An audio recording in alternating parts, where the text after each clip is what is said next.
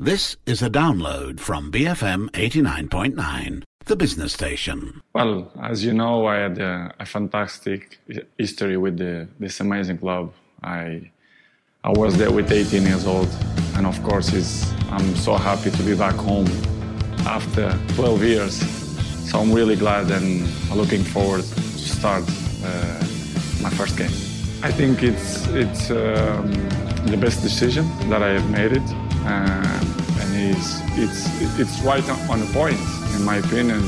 I moved from Juve now to Manchester. It's a new chapter that I'm so happy and glad.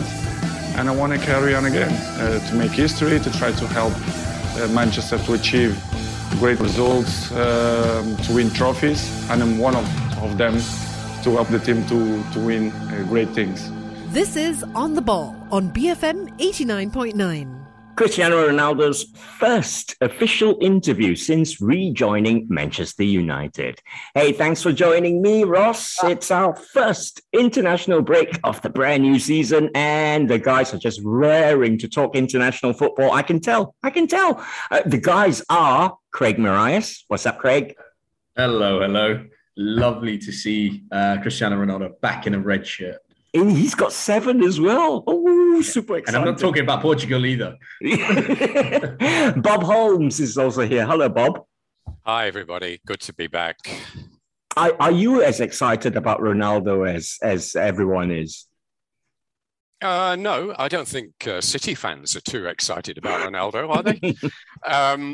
Or Liverpool fans or Chelsea fans. But I am pleased he's back in the Premier League, yes. I mean, it's going to add something, isn't it? It's going to add some magic, no question about that. So I'm looking forward to seeing how it pans out. Brilliant. Des Corkill is also here. I know Des is over the moon, aren't you, Des? I'm sure this is the international edition, not the Man United fan club, isn't it?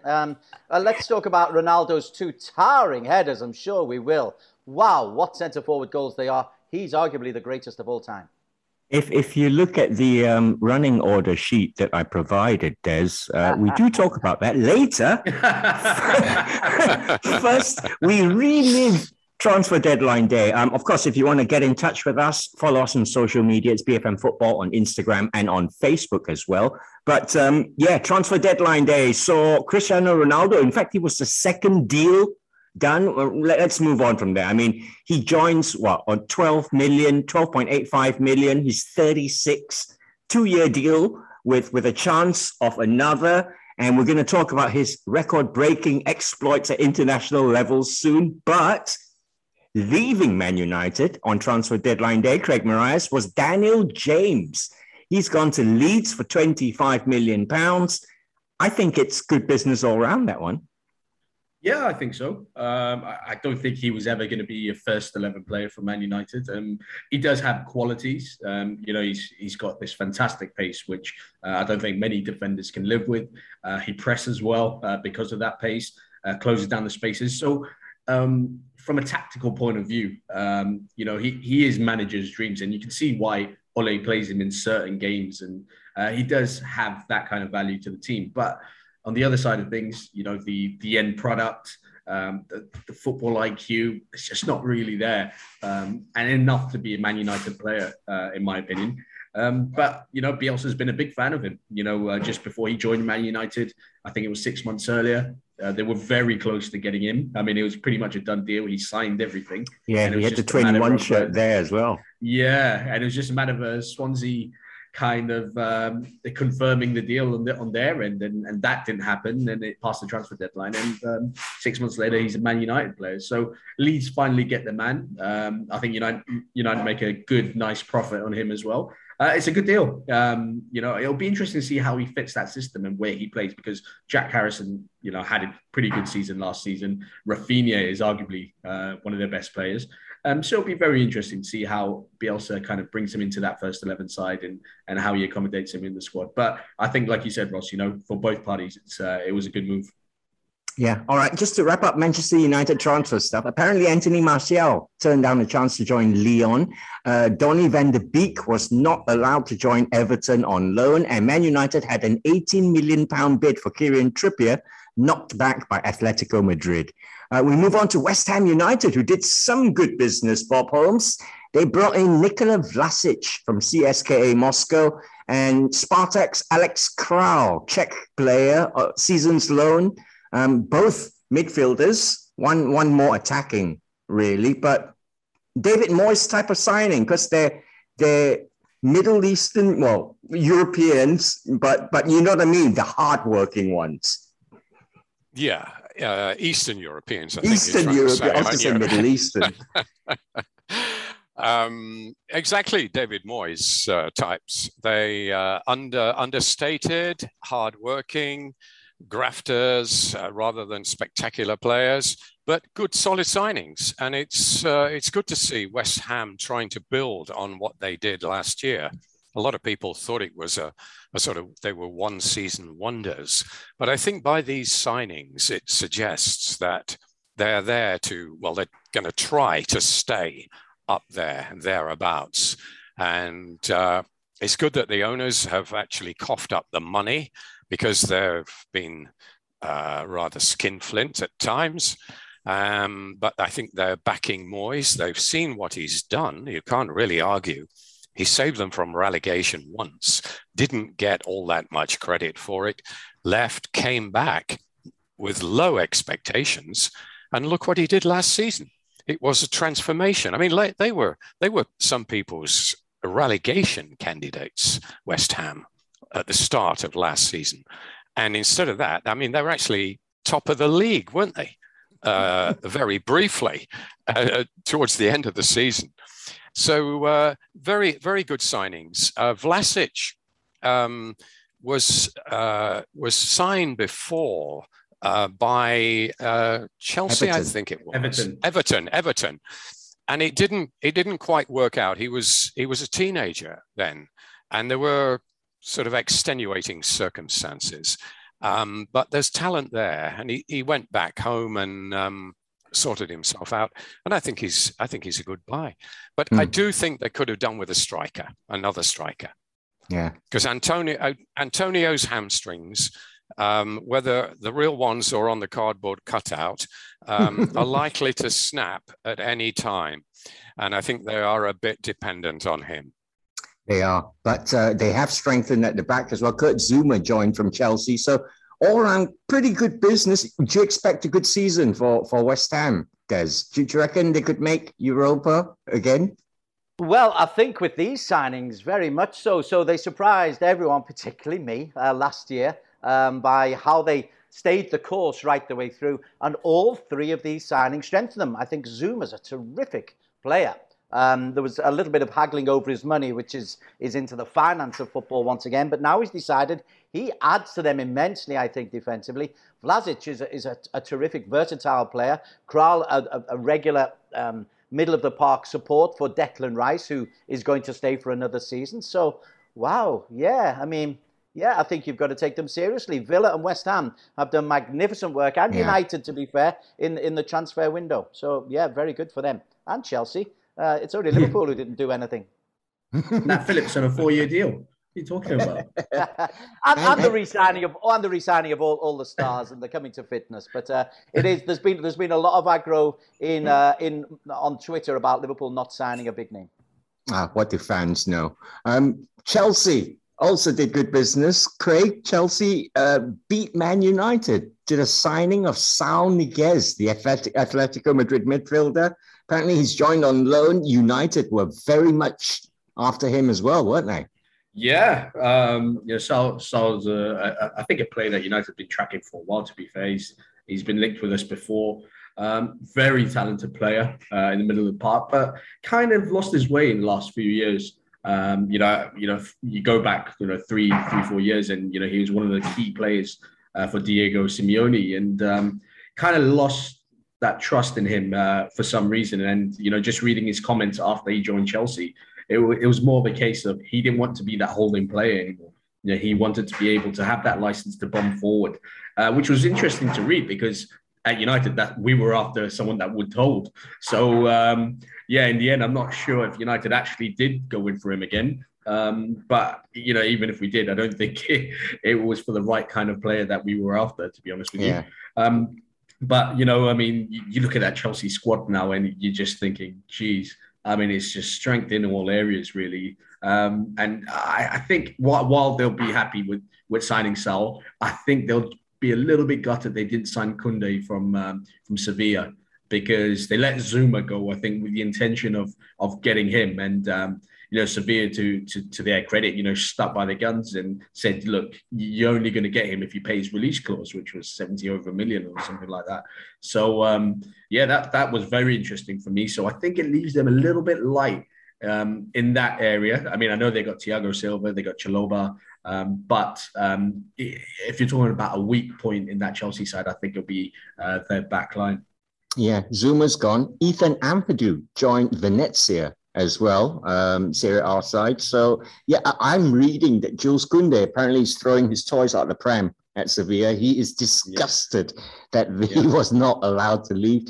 Let's move on to Arsenal. Sorry, I didn't mean to giggle.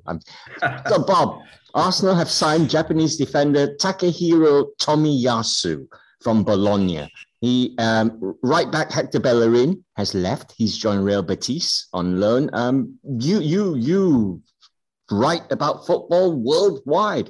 What do you know about Tomiyasu, Bob? Not a lot, to be honest. I did write actually before they even signed him that Arsenal used to shop at Harrods and now shopping at Daiso.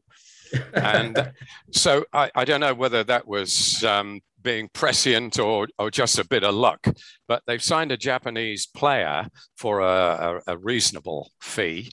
No disrespect to him, but they've let Bellerin go. Hector Bellerin, who I've always rated very highly, a very, very quick and dynamic fullback, and Tomiyasu is going to take his place, slot straight into his position. He is 6 or 7 years younger than Bellerin, and I think this is what Mikel Arteta is trying to do. He's signing all 22-year-olds. If you notice the ages of these guys, Ramsdale, Odegaard, and Ben White. Yeah. They're okay players, but they're not getting Arsenal fans very excited. And this is the thing. It's as if they're accepting that they're no longer part of the big six somehow. They've actually spent more money than anybody else in this window. You might think that's ridiculous with City having spent 100 million on one player, but Arsenal has spent 169 million. And Arsenal fans look down the list, 6 or 7 names there, 2 or 3 of whom they've probably never heard of, and they're thinking, what have we got for this? But I think it's part of a long-term strategy to get young players in, Arteta to get his own men in, because he's not handling the big egos there. He's got rid of a few, but there's still a few more to go. And I think this is the problem. It's off the field. I think it's the personalities, the dressing room. He's lost the dressing room. He wants to replace them with the younger guys who will look to him, having, they'll be his players. He wanted them. He signed them. But whether he lasts long enough to see the fruition of all this is another matter. Exactly. That's a heck of a big process there that Bob's just described. But no Bellerin, no problem, Des Corkill, because I'm reading that Serge Aurier, released by Tottenham by mutual consent a year early, might pitch up at the Emirates. Now that would be, well, they'll deserve it if they sign Serge Aurier, won't they? I think that might be Tottenham fans just glorying in the fun that they're top of the league and Arsenal are bottom of the league. Because I've seen some great memes, people looking with their newspapers upside down, go, Arsenal, top of the league. Oops, there we go again. It's been quite cruel. Bob's dead right. Arsenal look like they're going for a full redesign, so the board have clearly backed him. And if they were to sack him, what you're going to have is a new coach coming in at Arsenal who has got a bunch of young players who he didn't sign, who will probably lose their value. So it's a big gamble. So I think Arsenal have got to back Mikel Arteta now, even if they finish lower down than last year's 8th or 9th, whatever it was 8th, I think, in the end. So I think they've got to back him. But the contrast with Tottenham is phenomenal because Tottenham have done great business. I think they've improved in every situation, and they've re-signed Harry Kane, who looks like, even if he's half the Harry Kane, he's a terrific player for them to have. So grim times for the Gunners. Quite amusing. Grim times indeed. All right, elsewhere, Odsonne Edouard has joined Crystal Palace for £14 million from Celtic. I actually watched the Old Firm derby last weekend. He did nothing, Edouard. What about that miss, Ross? Yeah, exactly. Maybe his mind, I'm thinking, was on the move. Solomon Rondon, familiar name. He's re-teamed up with Rafa Benitez at Everton. He's joined from Chinese Super League side Dalian Pro. Newcastle have signed Santiago Munoz, very close to Santiago Munez of the Goal movie fame. But as we go into the break, we need to have a word about Barcelona. They've literally rewritten the book on how not to do transfers. I believe they have sent Antoine Griezmann back to Atletico Madrid on loan, and there's an option to buy for 40 million. Of course, Atletico sold him for 120 million. So Craig, good business all around, yeah? Yeah. I mean, don't even get me started on Barcelona and transfer with that. I mean, what about the right back that they sold to Spurs? They signed him 30 days before that. They signed him 30 days before, put over 100 million release clause in his contract, and sold him for 30 million like less than a month later. Absolute ridiculous. I mean, it's laughable, really. It really is. And I mean, it's just a shame to see how far this club has fallen. I mean, they still got some good players there, don't get me wrong. But I mean, the way they have to kind of manage this situation, and Laporta obviously he can't do much about it, really. He's been given that situation and he has to do the best of it. But I mean, some of their signings, obviously Braithwaite last year, they signed De Jong as well from Sevilla, didn't they? So it's becoming a very Dutch kind of squad over there with Koeman. But yeah, I mean, I'm definitely keeping tabs on them this season and just seeing how well they actually do, because they're Barcelona, so a lot's expected of them. And I read yesterday, the only way Koeman keeps his job is if he wins the title. So there you go. What about that as a challenge for a manager? More than a club. Can I just come in there on Barcelona? Can I put you on hold, Bob? Can I put you on hold and say that you're going to talk about Barcelona right after this break? Mason Mount has scored a speculative hit from a fairway out, but Chelsea now from a fairway out have a view perhaps of something profitable. On the Ball on BFM 89.9.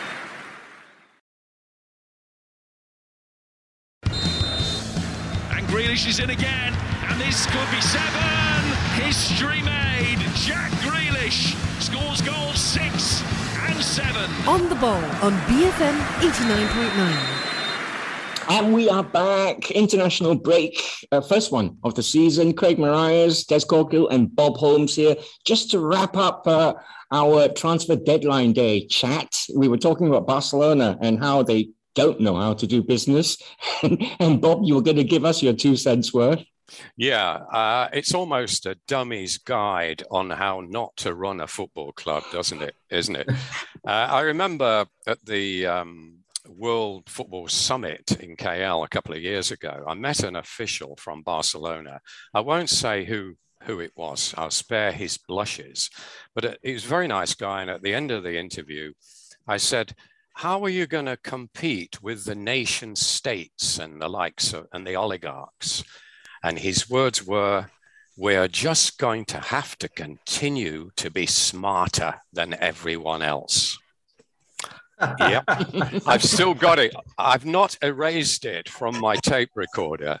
If that is being smart, this was 2 years ago. I think the slide had already started. They'd signed Griezmann by then, I think, and they certainly signed Dembele.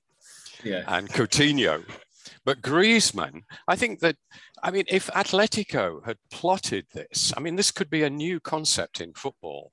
You sell a player, a decent player, to an opponent with the idea that he's going to upset their game plan, ruin them, send them to bankruptcy, and then you get him back for peanuts, and you turn him into a decent player again.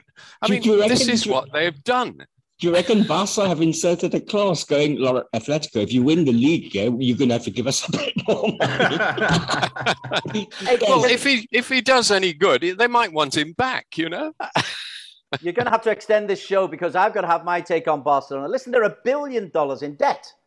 And so this is the very, very good way for them to actually go about their business. They're reducing their debt. They are investing in younger players. Luke de Jong, we were talking about him. Okay, he's not the Barcelona celebrity signing that we're used to, but he's a more than capable striker who will lead with experience, the youthful players around them. They've got Aguero in there as well. This is now Koeman's team. And if he doesn't win the league, okay, he knows what the deal is, but this is his team now. And what he's done is reduce the debt, which to me seems eminently sensible. I was whinging about them. I was apoplectic that they were $1 billion in debt. How can a football go like that? Laporta's come in. He won the election in March, and he's trying to turn that ship around. For once, I'm sympathetic to Barcelona and hope that they actually do prove that money isn't everything, and you can actually subsidise your way to success. So they're finally being smart then, Des. They're finally being business sensible. They've got no choice to, Des. Yeah, they've got no choice, and yeah. Them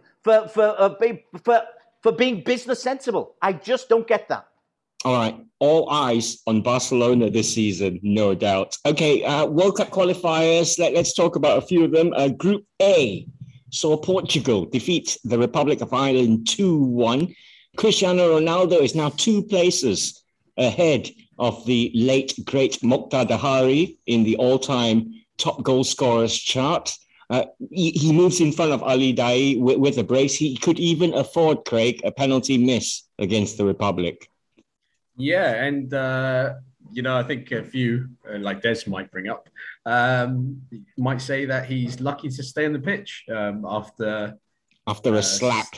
Yeah, I don't know if we call it a slap, but a little push in the face, shall we say, on Dara O'Shea. But, when he missed that penalty, obviously it was... I think it was a young guy in goal for the Irish, actually. So what a way to kind of introduce yourself on the international stage, and it was a really great save. But then it's all about the man and the character in Cristiano Ronaldo, and I think Des mentioned it at the start of the show.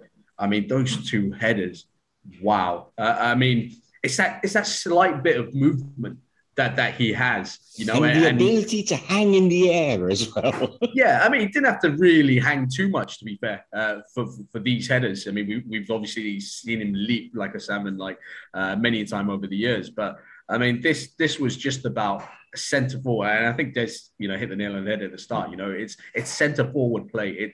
It's good movement, and when you have good movement, it always seems that the ball, is attracted to you, and the ball just comes to you.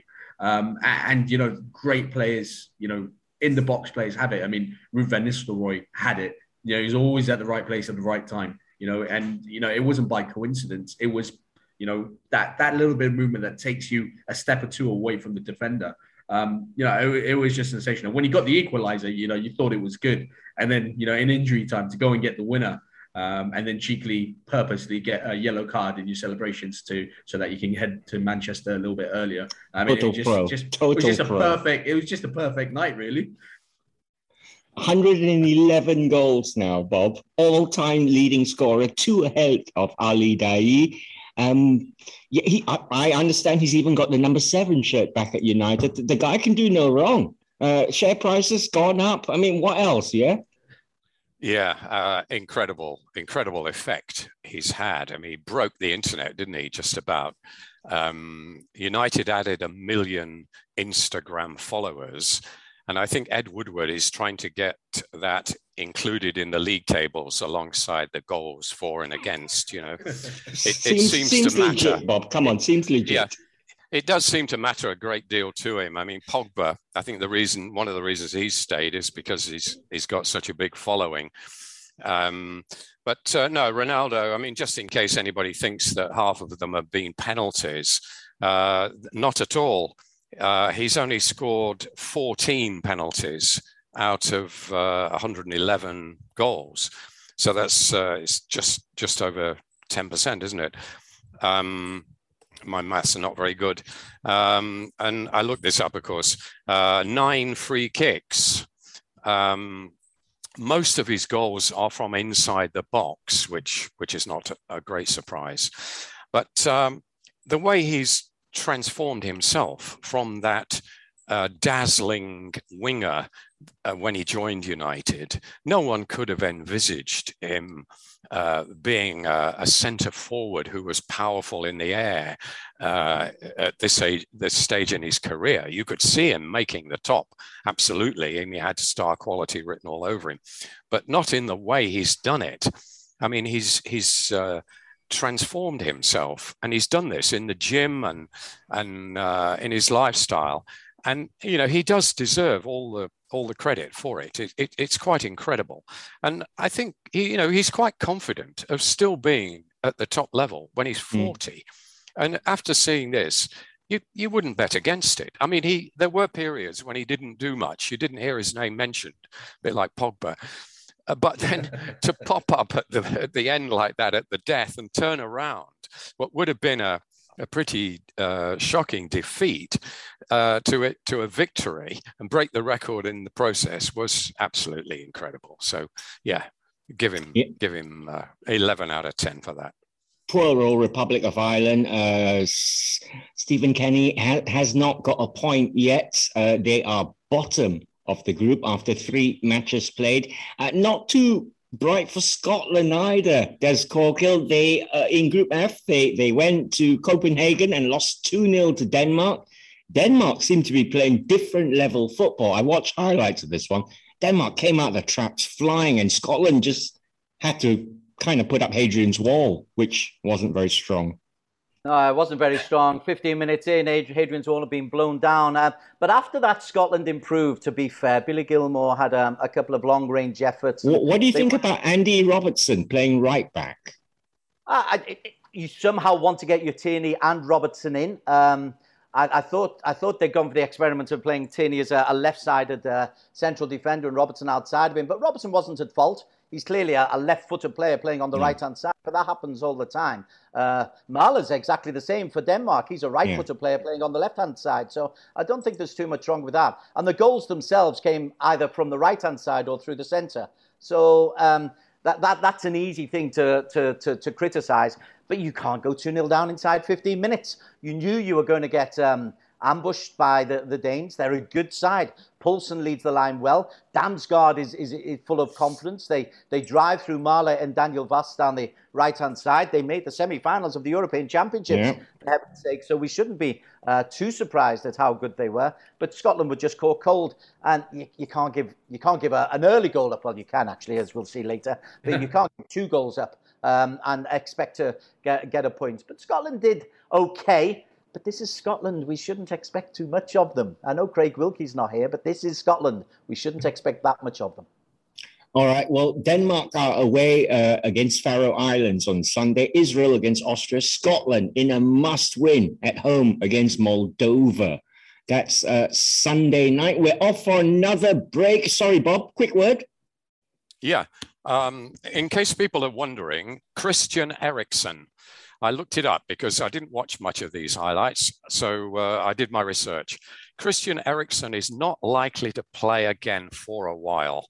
He's got an implanted defibrillator, and the Italian medical service won't allow him to even train at this point.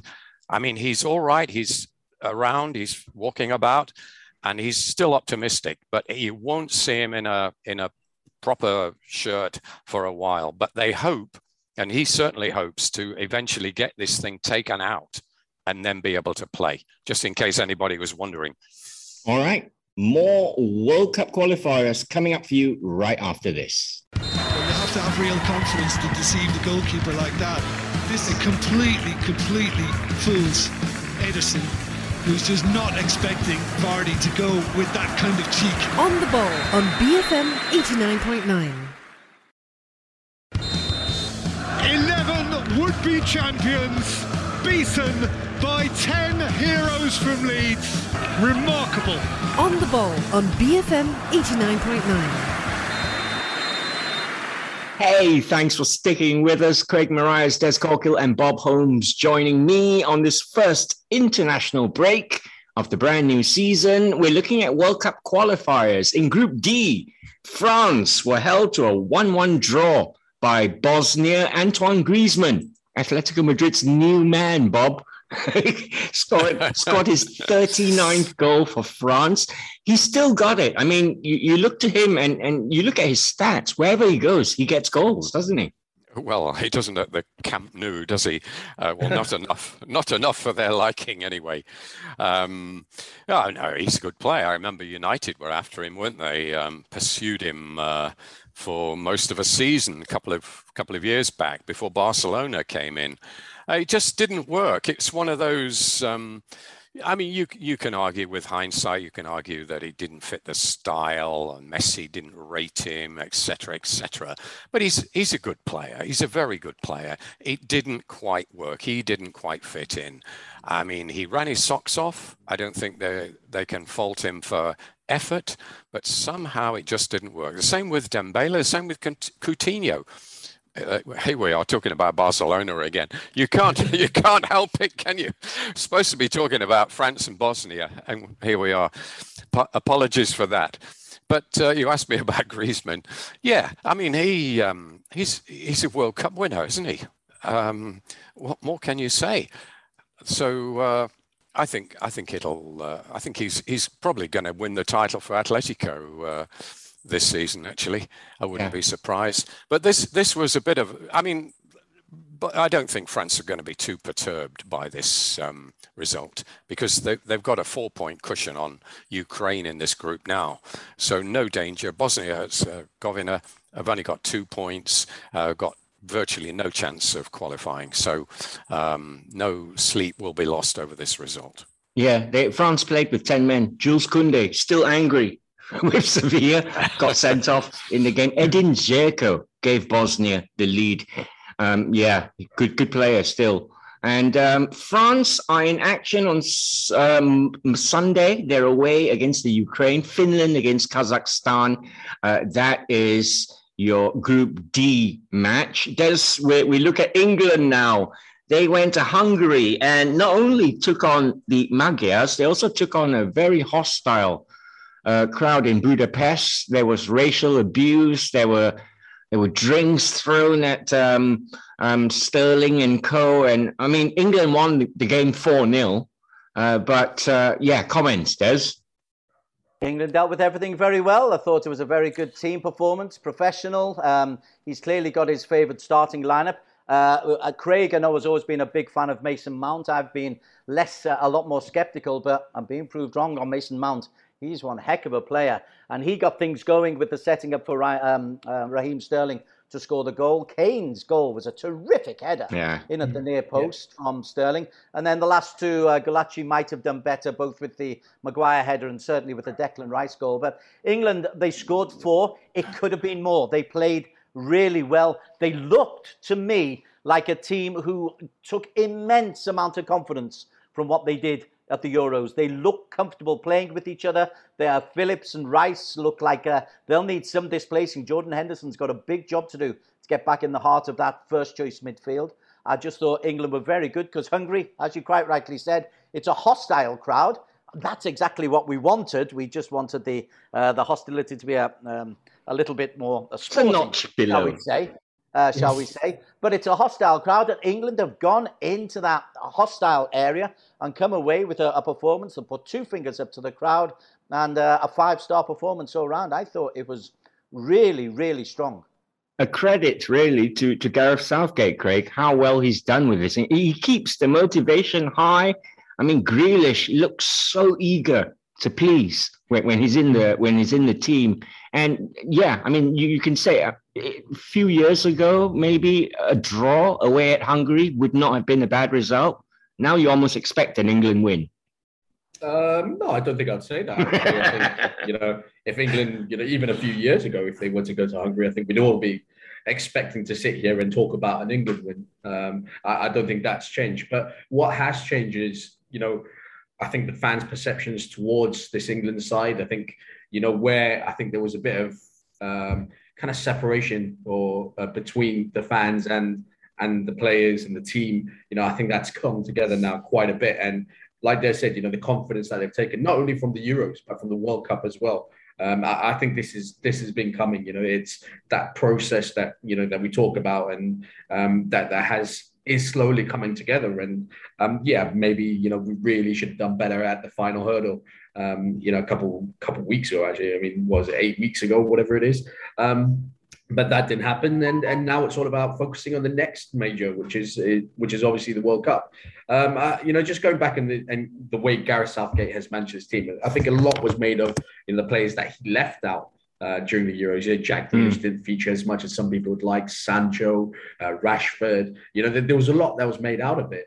But, I mean, you're not going to please everyone. And unlike the fact that Gareth Southgate stuck to his guns, he didn't get influenced by the media, didn't get influenced by pundits. I think everyone was screaming Jack Grealish at the start of the competition. But, he stuck to his guns. And maybe he didn't get it over the line as we should have. But I think in general, the way he's managed it has been exemplary, really.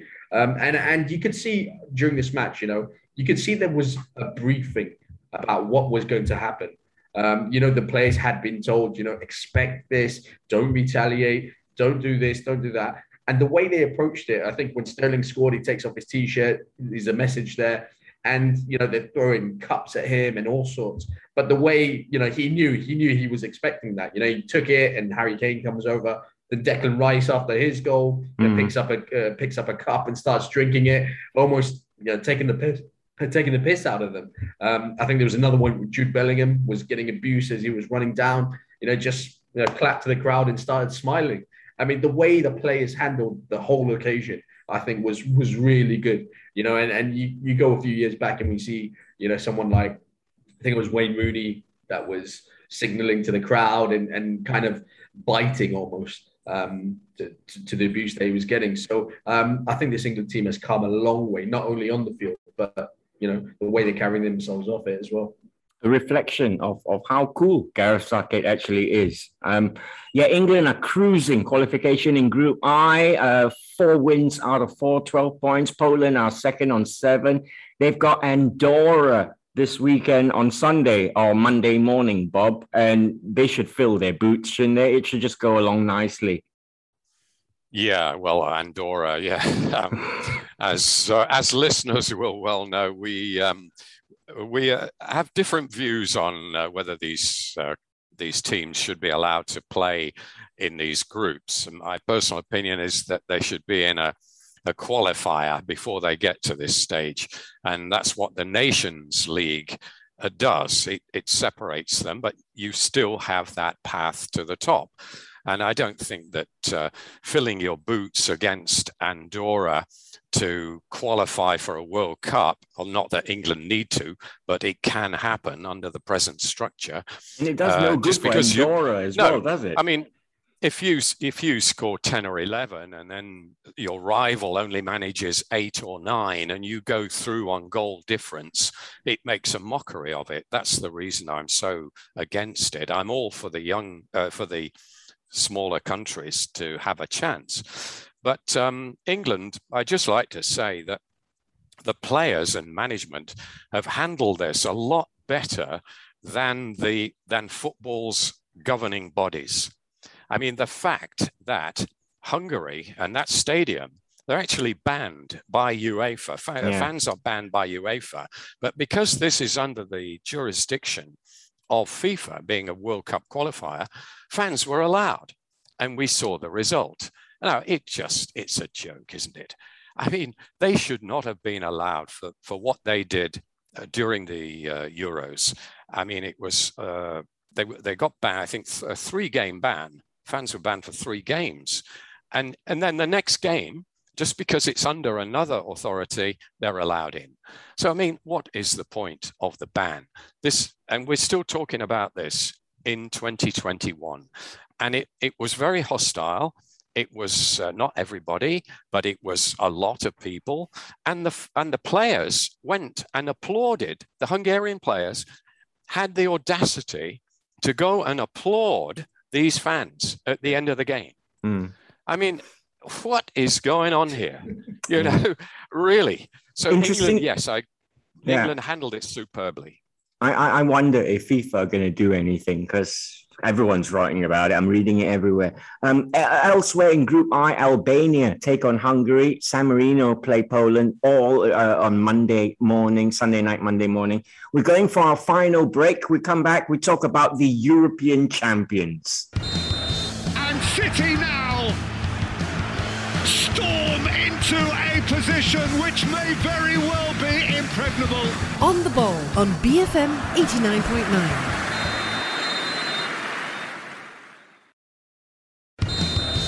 Oh, it's brilliant. And San Maxima. That is absolutely superb. On the Ball on BFM 89.9. Hey, thanks for sticking with us, Craig, Des, and Bob here. First international break of the new season. Italy and Group C of the World Cup qualifiers. They drew 1-1 with Bulgaria in Florence. The point did extend Italy's unbeaten run to 35 games. They've now equaled Spain's old European record. Federico Chiesa put Italy in the lead, but then Iliev, who plays for Ascoli in Serie B, equalised for Bulgaria. A bit of a comeback down to earth for the European champions, Des Corkill. Italy in crisis. They haven't won for 3 games now. They drew their last 2 matches against Spain and England in the Euros. They draw Bulgaria. Mancini out. he's rubbish.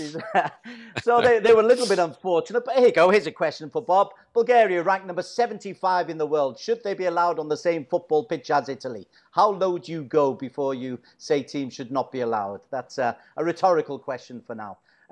Italy, very good. You know what? This Florence stadium, I don't know why Italy play in Florence. We just talked about the hostility, bad though it can be, at Hungary and the advantage it can give. But the stadium at Florence just does not give a good vibe or a good atmosphere. The goals are miles away from the fans. I've never really understood why Italy don't use better stadia for their home games. Not that it makes a huge difference. They were a bit unfortunate. They got the lead, a terrific goal from Chiesa, pulled back just before half-time, had the chances to win it. Again, I don't think they'll be supremely worried, because as we saw in the Euros, they've got such a strong team, and they've got points in hand in the group. Switzerland have got games in hand, but Northern Ireland, Bulgaria and Lithuania shouldn't prove to be too problematic. But tell you what, this could be where Mancini does get tested, because he's going to have to get rid of Chiellini. Chiellini can't go on forever. He's going to have to get rid of Bonucci. And so that back line, his spine, he introduced the Serbi for this game. That back line might need a bit of revamping. But great point for Bulgaria. Well done for the little guys. Yeah, I mean, Italy are top of the table. They've played 4 matches. They've got 10 points. But Switzerland in second, Craig, they're going to be looking at this, if we win our 2 games in hand, that's 6 more points. We'll be 2 points ahead of Italy. And remember, only the top of the table qualifies for the World Cup, right? Yeah, no doubt they'll be looking at this and saying, we've got a great chance here to do it. I mean, going out there and getting those wins is a different thing altogether. But I mean, I think what Italy have done here is definitely giving them a sniff of a chance, which we didn't really expect. I mean, I think this is a very much a surprise result. If you talk about upsets, I don't think they're real upsets there. But you look at the France result, you look at this result, and well, they didn't get 3 points, which is what you expect. I think this is a big, huge blow for Italy and their chances. But Switzerland are a decent side. Let's not forget. they're not.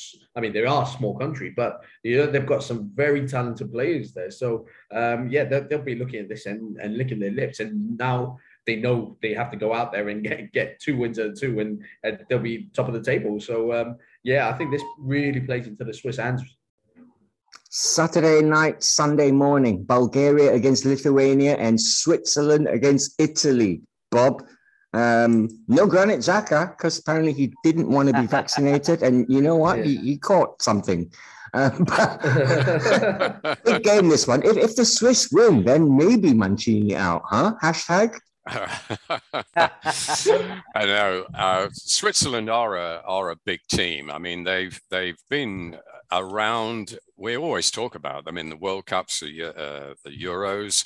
Of course, they've never won anything, but they're always there or thereabouts. Usually a tough team to break down, but they've more recently they've been scoring goals.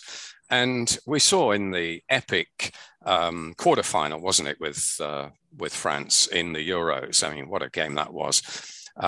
We saw what they can do and their spirit, their fighting spirit. I mean, that was one of the great comebacks, that they were 2 goals down and came back, and they ended up winning on penalties.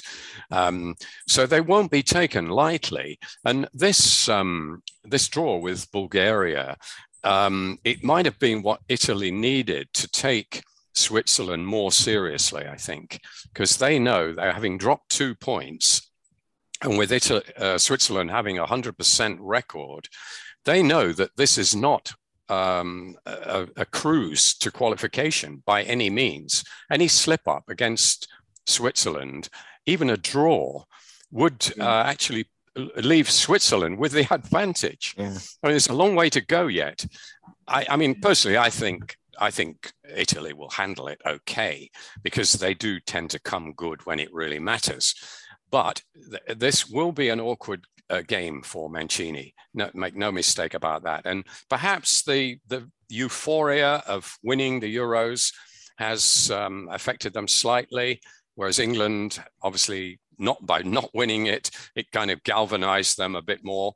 Perhaps that's been a factor. But I would still say Italy to take this one. So if you're right, Italy win the Euros. in Group J, Hansi Flick took charge of his first game in charge of Germany, replacing Jogi Löw, and they won just 2-0 against minnows, Liechtenstein. Liechtenstein making a mockery of what Bob said. There are no minnows. Hey, Des? Hey. Provocative question to put to me. Little Liechtenstein held on for 40 minutes. Leroy Sané adding another one with about 15 minutes to go. But Germany did have 29 shots on target, Bob. Sorry, Des. But they only scored 2. Of course, you want what a moment for those Liechtenstein players. It's not, I keep saying, football is not just for the big boys. Football is for the chance to the little fellas to actually go and say, hey, I played against Germany. We competed with them. We were undone by Timo Werner. We played against Germany. What a terrific moment for Liechtenstein football. The place was jam-packed. Half Germans, to be fair. But the crowd was really behind Liechtenstein for the most part. I just think it's great for football that you have these opportunities. Yes, you will get the odd 8-0, 9-0, 10-0, but you get that in all sports. And I think it would be unfair on the likes of Liechtenstein and Bulgaria to be forced into a qualification route. Not Bulgaria, Des. I didn't Bulgaria, suggest... World 75. So where's the line, Bob? Where's your line? Like the Nations League, I would say about 180 or 200. You're only talking about half a dozen places. They're not even proper countries. We all know who they are. I mean, San Marino is part of Italy. You know, it's a town in Italy. I mean, it isn't really a country. FIFA have just created these places for votes. We all know what it's about. We should get JDT to represent Malaysia. You know, they almost do with the number of national players they've got. That's another story. All right, let's wrap up with Group B. And incidentally, Germany play Armenia in a top-of-the-table clash in Group J, Sunday night, Monday morning. Iceland against North Macedonia, Romania against Liechtenstein. Before we go on, I need to mention that our winner of the first Manager of the Month, Amoy Lyles of Lemoy Lemons League. What a name. Congratulations. You are our August Manager of the Month. We need you, Amoy, to get in touch. Direct message us either through our Facebook page or through our Instagram account and tell us your name, address, contact number, and shirt size. And my-soccer.com are going to supply you with a special jersey that we have prepared. All right, Amoy, get in touch. All right, let's wrap up looking at Spain. Spain lost to Sweden 2-1 in World Cup qualifier in Group B. That's La Roja's 66-game run brought to an end. First defeat since 1993, Bob Holmes. What's happening with Spain and Luis Enrique?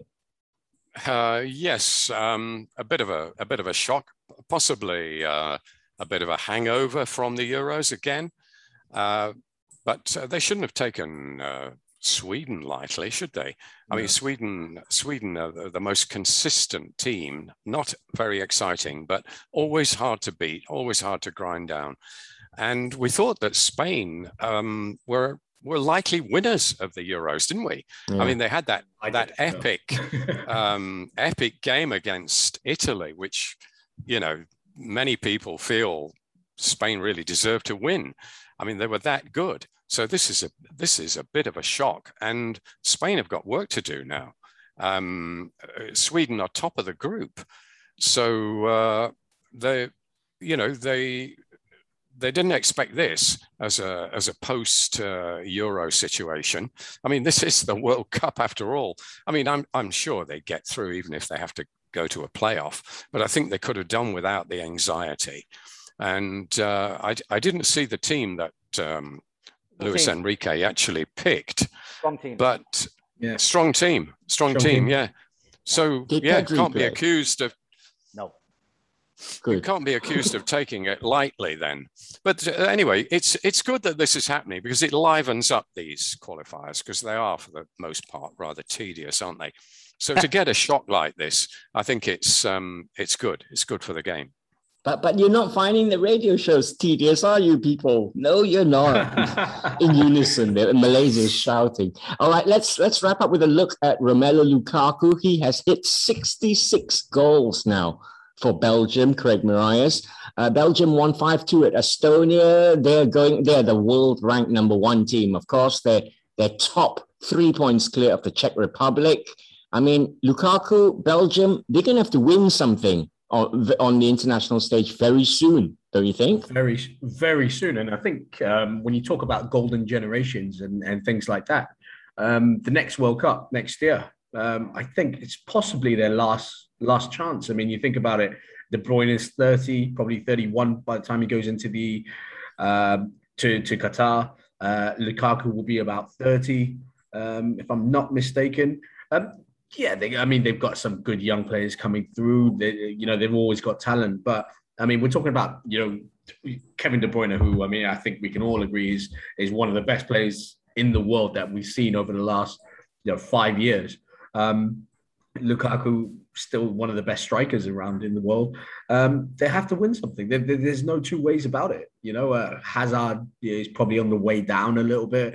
But can I see them do it? I don't think so. I think their best chance at it was 2 years ago. Was it 2 years? Yeah, 3 years ago, sorry. In 2018 at the World Cup. That was their best chance. They got to the semi-finals and didn't get it over the line. And I think that was at a time when you talk about peaks, Lukaku was right up there. Hazard was still up there. De Bruyne, that squad for me was just the one, and everyone was at the right age where they could really have a go, and they just failed to do it. And it's sad. It's sad to see that some of these guys will not probably fulfill what they were meant to achieve. But I mean, we've seen it before. We've seen it with England time and time again. So Yeah, I just think that the best period has gone. All right. Belgium take on the Czech Republic Sunday night, Monday morning, 2:45 a.m. Also in the group, Wales are away at Belarus. Wales have 3 points after 2 matches and are in 3rd place. All right, that's it. That's all the time we have on these World Cup qualifiers. I know you've had too much fun. You want us to carry on. Sadly, I have to say bye to Bob Holmes. Goodbye, everybody, and enjoy the football. See you, Craig Barrias. See you later. Thanks. Enjoy the weekend and the football. And Des Corkill, as usual, so much fun. Later, congratulations to Johor Darul Taksim for winning the Malaysia Super League. There's a Malaysia Super League this week, Terengganu versus JDT. And where is Selangor? Selangor are at Sabah this week. So there's a full round of fixtures this week and next. Follow BFM Football on Facebook and catch On The Ball next Friday on BFM 89.9. Some people are on the pitch, they think it's all over. It is now. Thank you for listening to this podcast. To find more great interviews, go to bfm.my or find us on iTunes. BFM 89.9, the business station.